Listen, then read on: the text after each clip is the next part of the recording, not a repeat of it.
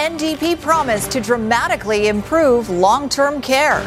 We're going to put in place a 10-year plan. How it could save lives and what it'll cost. Allegations of voter fraud against a Liberal candidate. Information that no candidate would ever need. Social insurance number, health care number. The encrypted messages that raise a lot of questions. And a cliffhanger ending for a local movie theater. No one should be able to raise rent that much money. Why they're ready to close the curtain forever. You're watching Global BC. This is Global News Hour at 6. Good evening and thanks for joining us. We start with breaking news tonight. A charge has now been laid in connection with a hoax at the Lynn Valley Care Center. It left the seniors' home dangerously short-staffed as COVID-19 was rapidly spreading. Our Grace Key is live outside the facility with more on the story. Grace, what have you learned? Yeah, 26-year-old Tamag Akhtar was charged on September 25th. Not a lot of information on Mr. Akhtar, but we do know that he is from Vancouver. So he now faces one count of conveying false information with intent to injure. We do know that this is the same person who was arrested back in July but later released. So this hoax call was made to Lynn Valley Care Center in the early morning hours of March 8th, and it appeared to have come from health authorities. Now, exactly what was said was unclear, but in a previous statement, Lynn Valley officials said the call caused fear among residents and workers, and staff were reluctant to come to work. Now, Lynn Valley Care Center in North Vancouver was home to Canada's first COVID death. Akhtar's next court date is scheduled for August 1st. All right, thanks for that, Grace Key, reporting in North Vancouver for us. Now, NDP leader John Horgan is rolling out his first major campaign promise in Surrey today, capitalizing on the strong support he's getting for his government's COVID response. It's a $1.4 billion plan for long-term care, promising to limit the devastating impacts from the COVID-19 pandemic. Keith Baldry breaks down how the money will be spent and reaction from Horgan's opposition. In 2021, British Columbia will start building new long-term care facilities. Long-term care. It has been the centerpiece of BC's COVID-19 pandemic since the beginning. Our long-term care homes have seen almost 500 residents infected with the virus, and more than 150 have died from it. A second outbreak has been declared at Harrow Park Long-Term Care, where 10 residents have tested positive and one of them is in hospital. Today, the NDP pledged to spend $1.4 billion over 10 years to make these homes safer and more modern. I believe seniors in their latter years should have the dignity of one room with just them in it. That's a goal we're going to set. It's going to take us some time and John to make Horgan up for the backlog because of Liberal neglect, but I believe that's a cause worth fighting for. We're going to increase wages for workers in the sector so that they can go to work confident that they're going to be able to feed their families. The NDP's political opponents put long-term care high on their priority list as well, but want action taken sooner. We need to be serious about how people in long-term care homes are living with the love, the respect, the dignity that they deserve. We need solutions and remedies now. We need to work on a seniors program that's going to bear fruit immediately. And John Horgan says improvements can't start fast enough. I think all British Columbians, when they hear that we're going to improve our long-term care facilities, we're going to give dignity back to seniors, they're saying, well, of course you will. Why haven't you done it already? All right, taking a look now at the COVID-19 numbers for our province, and we have 125 new cases after testing more than 9,700 people. That puts our positivity rate at about 1.3%. Total cases for BC now sit at 9,138. No new deaths, so that number holds at 234. 72 people are in hospital. That's up 3, 21 in ICU. 7,591 people are considered recovered, and that leaves us with 1,284 active cases and just over 3,200 people in isolation. Another American has been caught flouting BC's cross-border COVID rules and has paid a heavy price. RCMP say September 27th, their maritime patrol came upon a cabin cruiser out of Bellingham in the Crescent Beach Channel. On board were a Washington State man and his Canadian girlfriend. The man had picked her up at a Surrey marina but didn't report his crossing and did not meet entry requirements under the Quarantine Act. He has been fined $1,000, sent back to the U.S., and he has to pay another $1,000 to get his boat back. She has to self-isolate for 2 weeks.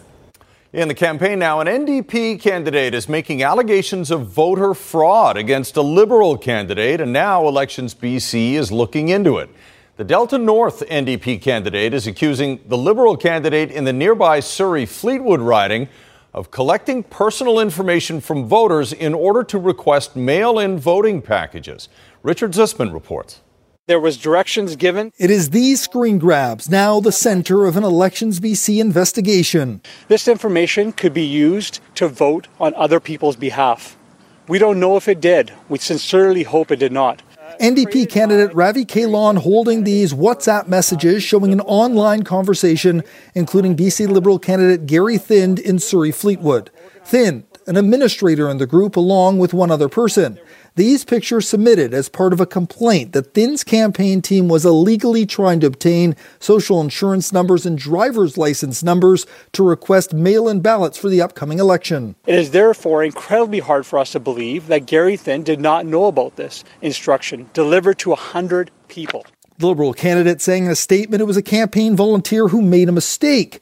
The supporter of the statement reads, "In question did not have a formal role in my campaign and will not be involved in my campaign going forward." It's been reported to Elections BC. They will make their determinations and we will, of course, respect them. And we do hope for a very quick response from Elections BC. More than 450,000 British Columbians have now ordered ballots so they can vote by mail. And Elections BC says you legally cannot order a ballot for someone other than yourselves. And if you receive a ballot in the mail that you did not order, contact Elections BC immediately. It's an offence to request a vote by mail package for someone else. On conviction of such an offence, you're liable to up to 2 years in jail. Mail-in ballots are starting to arrive at people's homes now, and there is some confusion. They look like this. No candidate names, just a place to write in your vote. A voter must either write the local candidate or just the name of the party. You're voting for your local MLA, you have to write the name of a party or candidate running in your local district. As for the investigation into the allegations against Thind, it's unclear when Elections BC may wrap it up. Richard Zussman, Global News, Victoria. Liberal leader Andrew Wilkinson continued to pitch his plan to eliminate the provincial sales tax for a year. Wilkinson says small businesses need all the help they can get to survive the economic crunch caused by the pandemic. Taking small business to the point where it can survive is the main purpose for us taking a provincial sales tax down to zero for a year.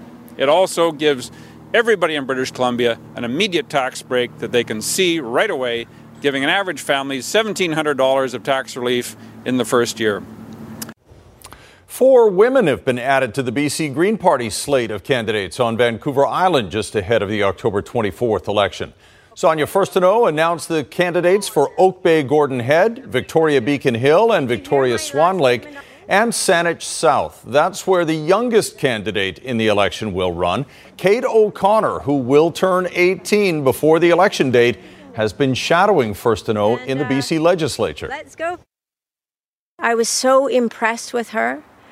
She came on board to my leadership campaign, took on a leadership role in that race, and has inspired me every single day that I've known her.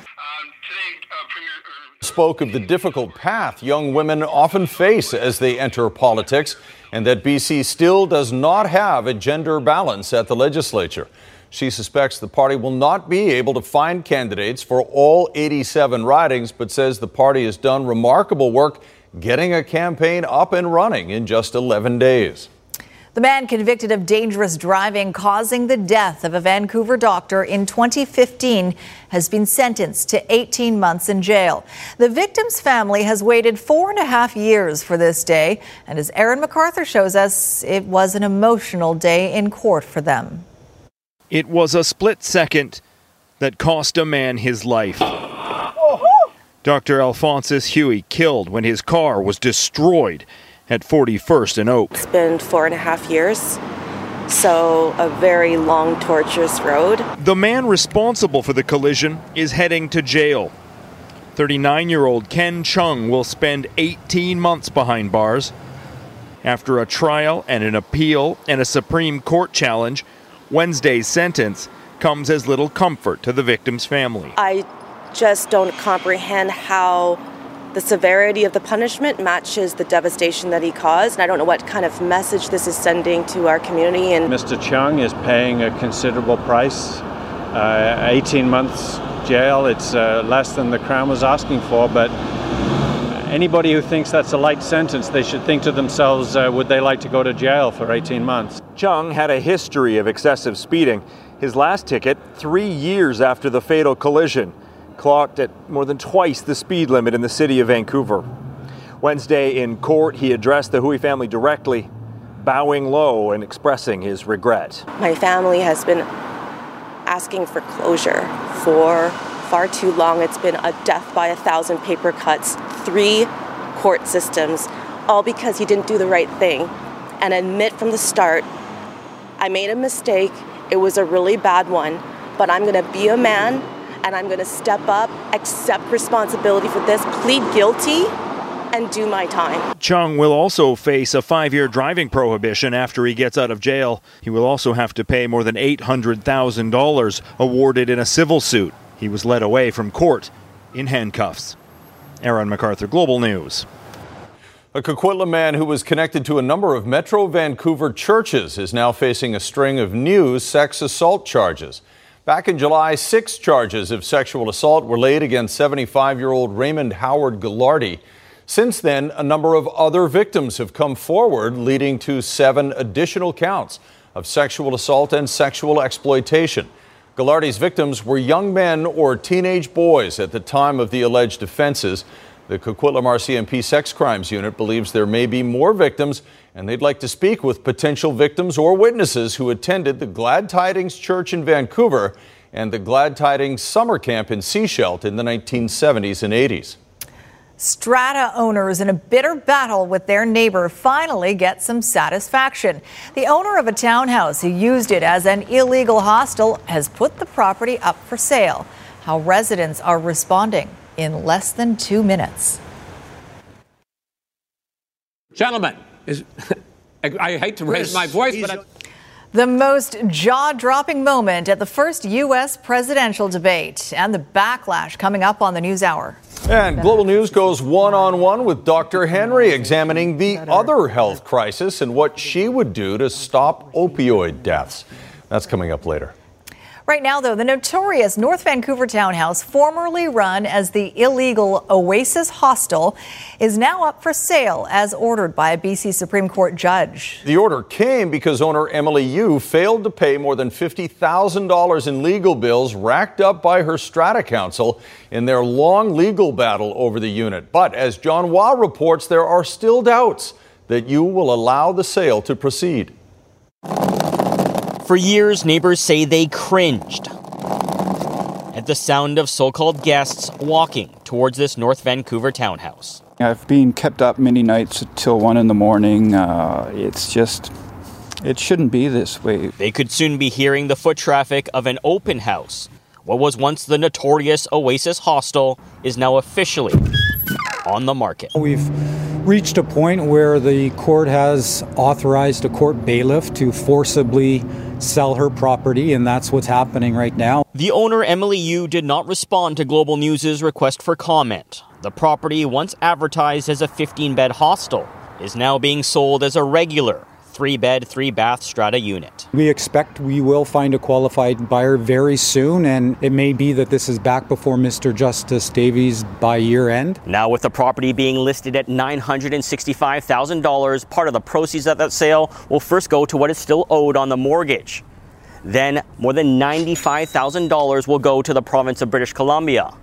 And after that, more than $52,000 will then be paid out to the strata. I hope it sells quickly and that we can actually get reimbursed for the monies we've paid out. But neighbors say after a legal battle spanning more than 3 years, they worry you won't go quietly. She's got all kinds of excuses, and she says that the strata is lying and it's fraud. She's not cooperative with the bailiff.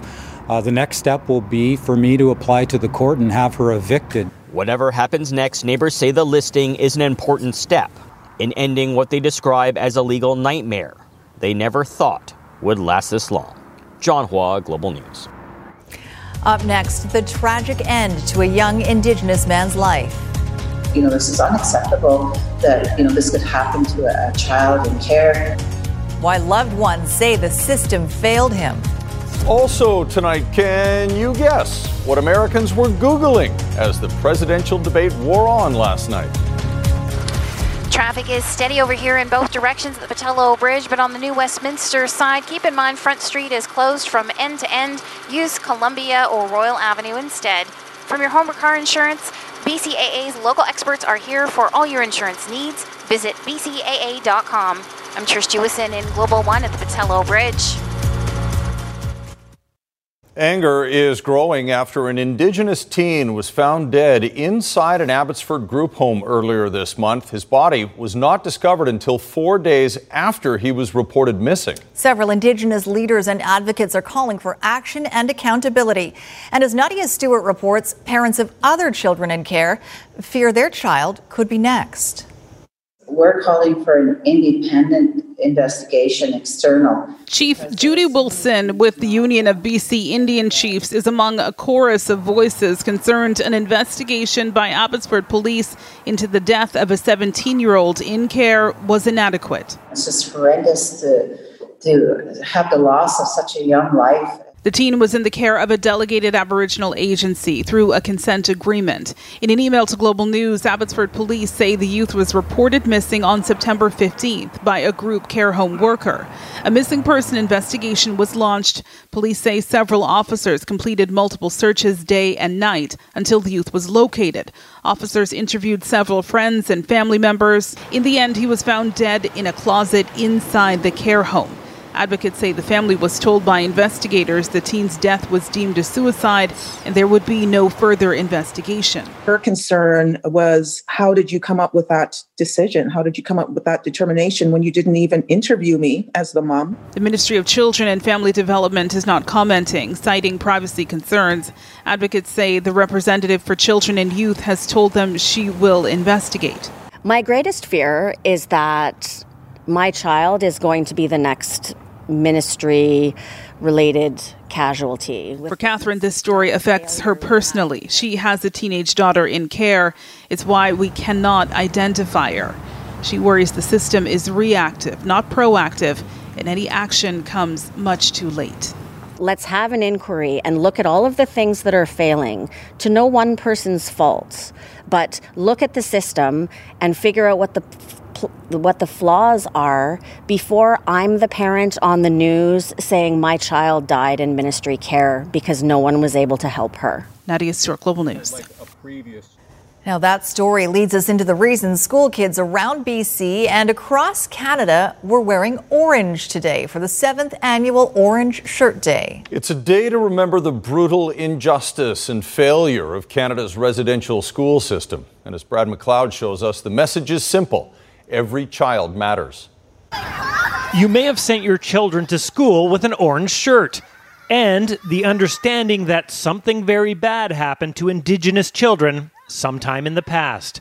But the damage done to the estimated 150,000 people forced to attend residential schools is still being felt to this day. My grandmother attended for 10 years, all of her 10 children, including my mother for 10 years and myself for 1.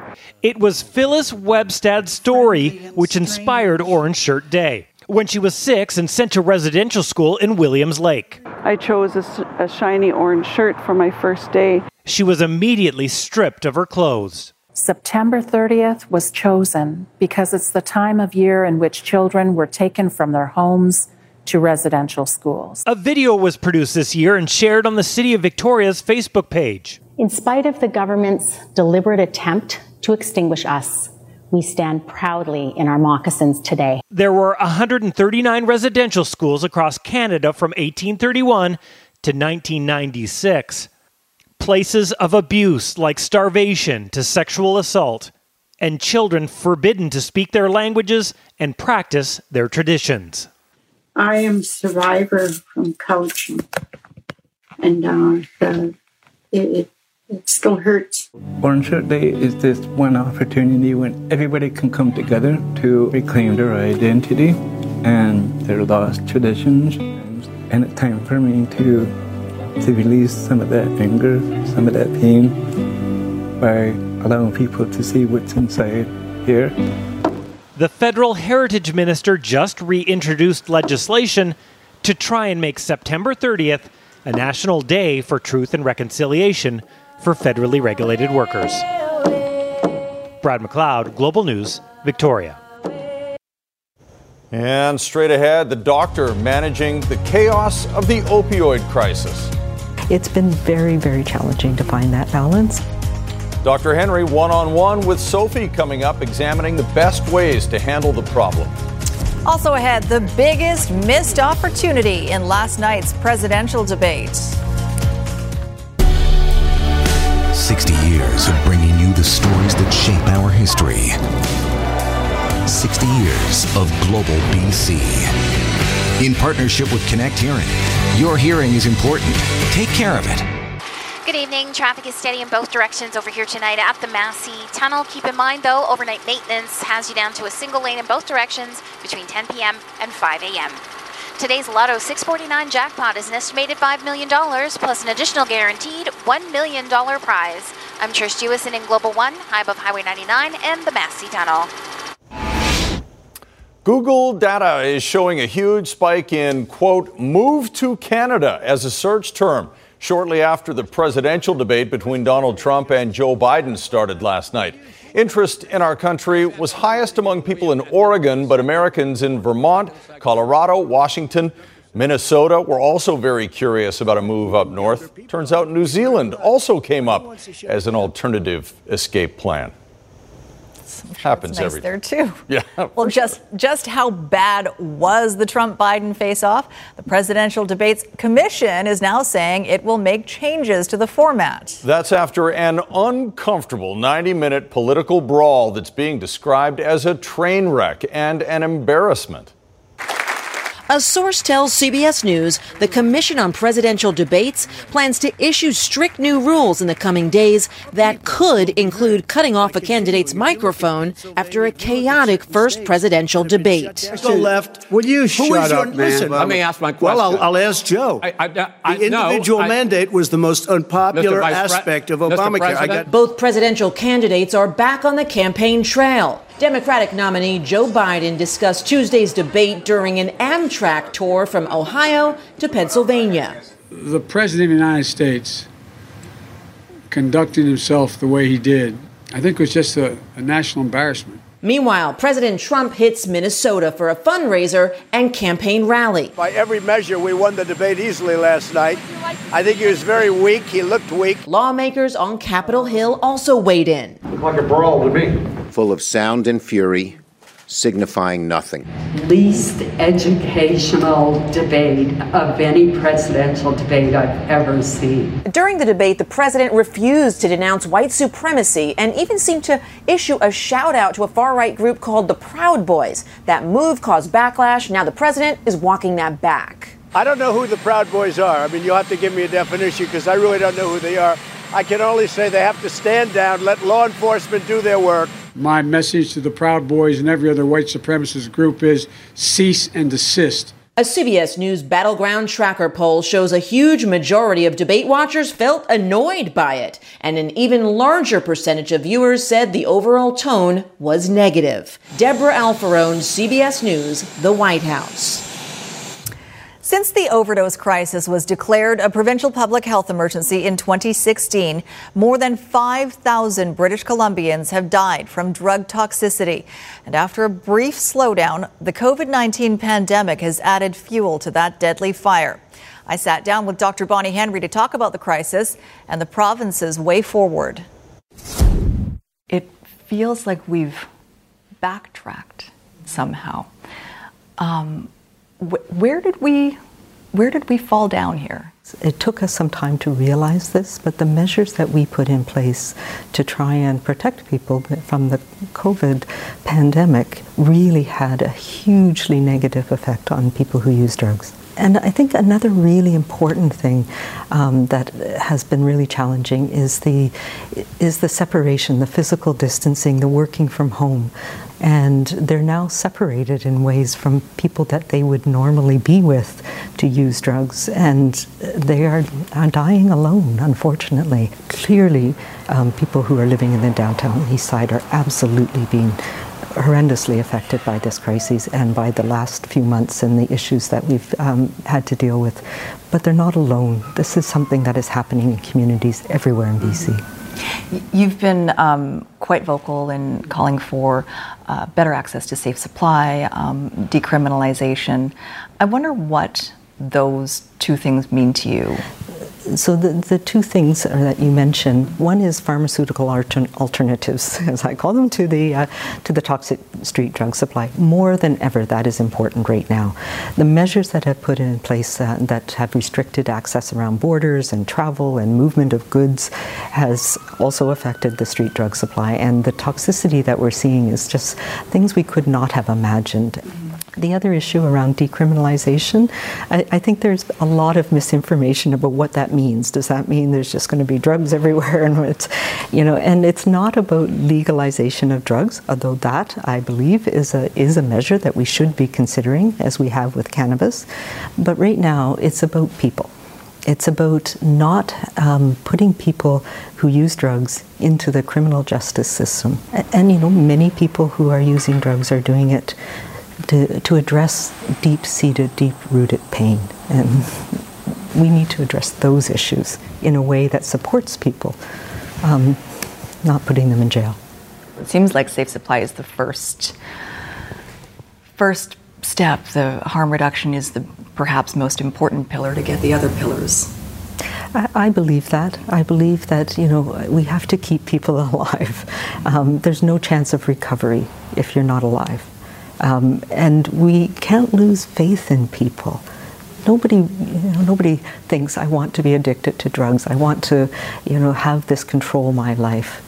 How do we balance fighting the opioid crisis and, I guess, taking care of the concerns of people in these neighborhoods? It's been very, very challenging to find that balance. So it has to do with addressing poverty. It has to do with addressing housing, mental health supports, as well as substance use supports. And it's complex. And then every month we get the overdose death numbers. And you, since COVID began and you've been doing your regular press briefings, you've always mentioned it during your briefing. And it always seems very personal to you when you talk about it. I'm wondering, why is it so personal to you? It's personal because I have met with families who've had loved ones who've died. I've met with people who use drugs, who've lost friends, who've lost their community, who see this crises playing out in their lives in ways that really touch me. And I do believe we have ways of working with people and supporting people, and that we can make a difference in people's lives. Amazing stuff, and more of that online. Yes, you can get the full 25-minute interview online. All right, cover a lot of ground. Good stuff, and we will too, including that cliffhanger for a local movie theater. No one should be able to raise rent that much money. The owners and everyone else upset the curtain is closing forever at the Rialto. Also tonight, a political passing of the torch in the 1970s and how we're still living with the results today. Do you have another one coming at you? Well, I don't. Oh, no, yeah, no. Well, I don't really, because I'm really, any football fan is kind of shattered that things have had to grind to a halt, at least a little bit here in the NFL now. Squire's joining us with sports. Well, I know fantasy football players are a bit confused of this as well. Like, I don't know what's going to happen here. The NFL says Sunday's game between Tennessee and Pittsburgh will now be moved to either Monday or Tuesday after 3 Titan players and 5 staff members tested positive for COVID-19. Now, here's the thing. The Titans are going to need some extra time to play this game because they aren't allowed to practice. They can't go to their facility until Saturday because of the infections, and the Steelers can keep on practicing. That hardly seems fair. Okay, Jays and Rays, and they put their ace out there, Young Jin Ryu, but it was Chase the Ace day for the Tampa Bay Rays. It's been a good week for Tampa Bay. They win the Stanley Cup. Now they're knocking the Jays out of the first round of the playoffs. Mike Zunino with a 2-run homer there. Bo Bichette had a rough day, 2 errors. Here's another one. But this was the second of the 2. That keeps the inning alive. 2 out. Now the bases are loaded, and that means Hunter Renfroe can go all the way.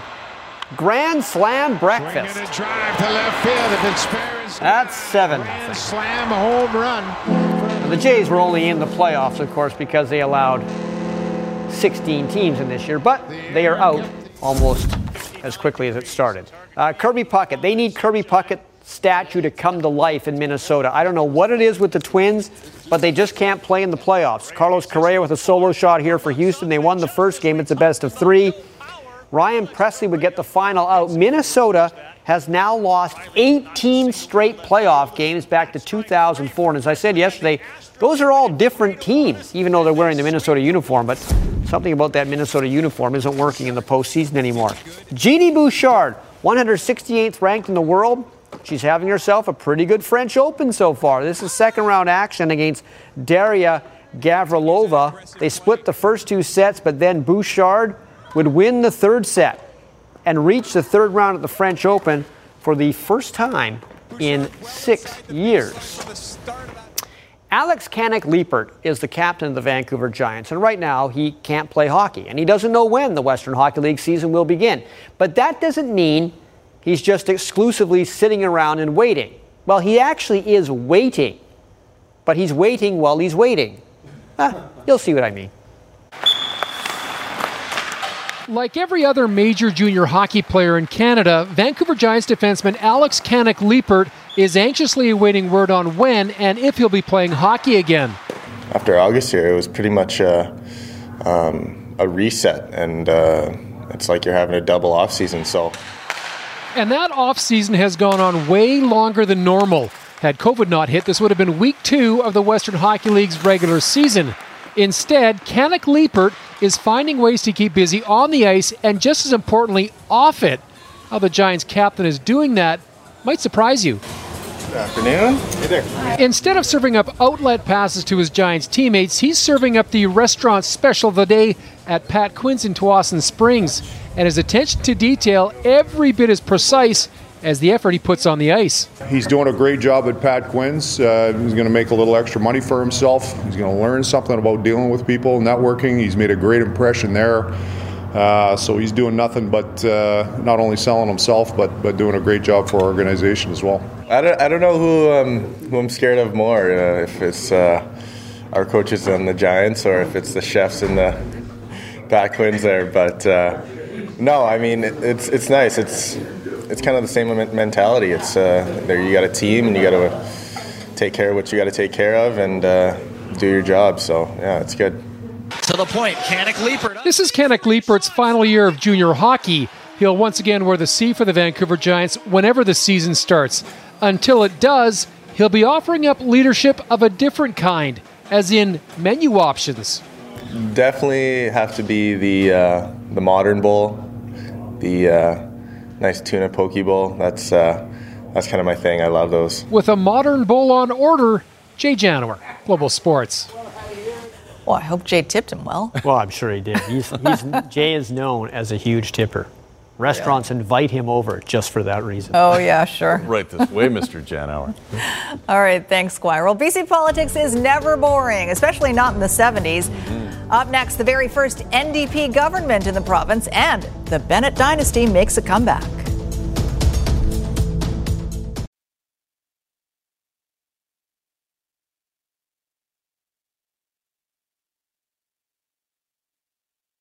Global BC 60th anniversary in partnership with Connect Hearing, the #1 physician-referred hearing provider.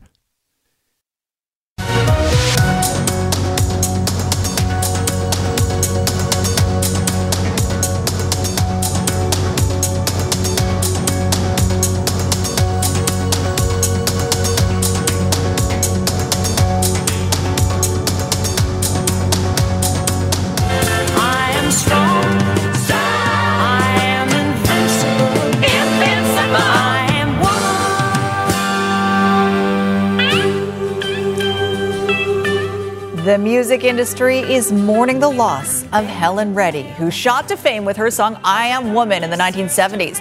It hit number 1 on the Billboard chart in 1972 and earned her a Grammy.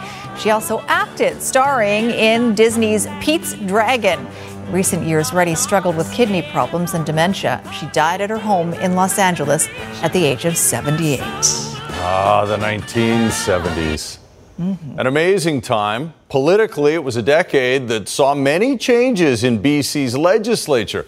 The W.A.C. Bennett dynasty came to an end. The NDP formed its first government in the province, and by the end of the decade, a familiar name was back in office. Keith Baldry now with how the decade set the scene for the polarizing politics we still see today.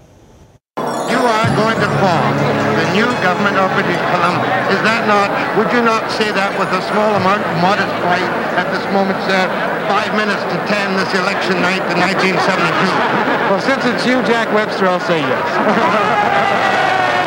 There are elections and then there are historic elections. The 1972 BC election certainly ranks in the latter category, as it banished a political dynasty after 20 years in power and ushered in a political party that finally tasted victory. No, I'm not surprised. I felt it a week ago. As a matter of fact, I felt inside me it was going to happen. The NDP government under Premier Dave Barrett may not have lasted long, a little more than 3 years. But its list of accomplishments is long, and many of them continue to impact our lives to this day. But to see us as we really are, not to establish the feeling that we're somehow different or we're better or worse. We're just ordinary people, and that's the way I want it to be. The Agricultural Land Reserve, ICBC, the Labour Code, a legislature question period, the lowering of the drinking age to 19, and banning the strap in schools. Just a few of the Barrett's government's lasting legacies. They take me aside and they look around and they say, you know, Dave, I really like that pharmacare, Dave. And Dave, you've done a good thing with the land. And Dave, I like the Mincome. And Dave, I like the daycare. But gosh, Dave, be careful. I can't stand socialism. But by the end of 1975, the NDP's dream was over. A new Bennett had arrived on the scene. Bill, son of longtime Premier W.A.C. Bennett, and he defeated Barrett in that year's election. So, Dave, rest easy tonight, because you know now that we're not going to end Mincome. We're not going to sink the Marguerite. Rest easy, David. Sleep well, David. Good night, David. Bill Bennett achieved political success because he put the so-called Free Enterprise Coalition back together, wooing 3 former BC Liberal MLAs into the social credit fold and making them star cabinet ministers. Trials are not carried out and conducted and the accused condemned within the media. For the rest of the decade, Bennett solidified his party's hold on power, steering it right and maintaining strong ties to the business community. He would win another close election in 1979, and BC became increasingly polarized. I care about you. I care about this province. And tonight I'm happy. Thank you. But the decade that lay ahead would prove to be politically fractious and explosive, and ultimately plant the seeds of the destruction of the Social Credit Party that rebuilt itself in the tumultuous 70s. Keith Baldry, Global News. Amazing seeing some of that old footage, for sure. And tomorrow night, we're going to take a look at the crime of the decade. When a teenage girl went missing, no one could imagine the agony that she would have endured. The Abby Drover story is next in our look back on the decades. Looking forward to that. All right, final word on the weather from Kasia. Hazy skies prevail for tomorrow. It's also going to be mostly cloudy on our Thursday. Still uncertain as to what the winds are going to be doing on Friday. There's a chance we could be clearing. All right, thanks very much, Kasia, and thank you for watching. Have a great night, everybody. Good night, all.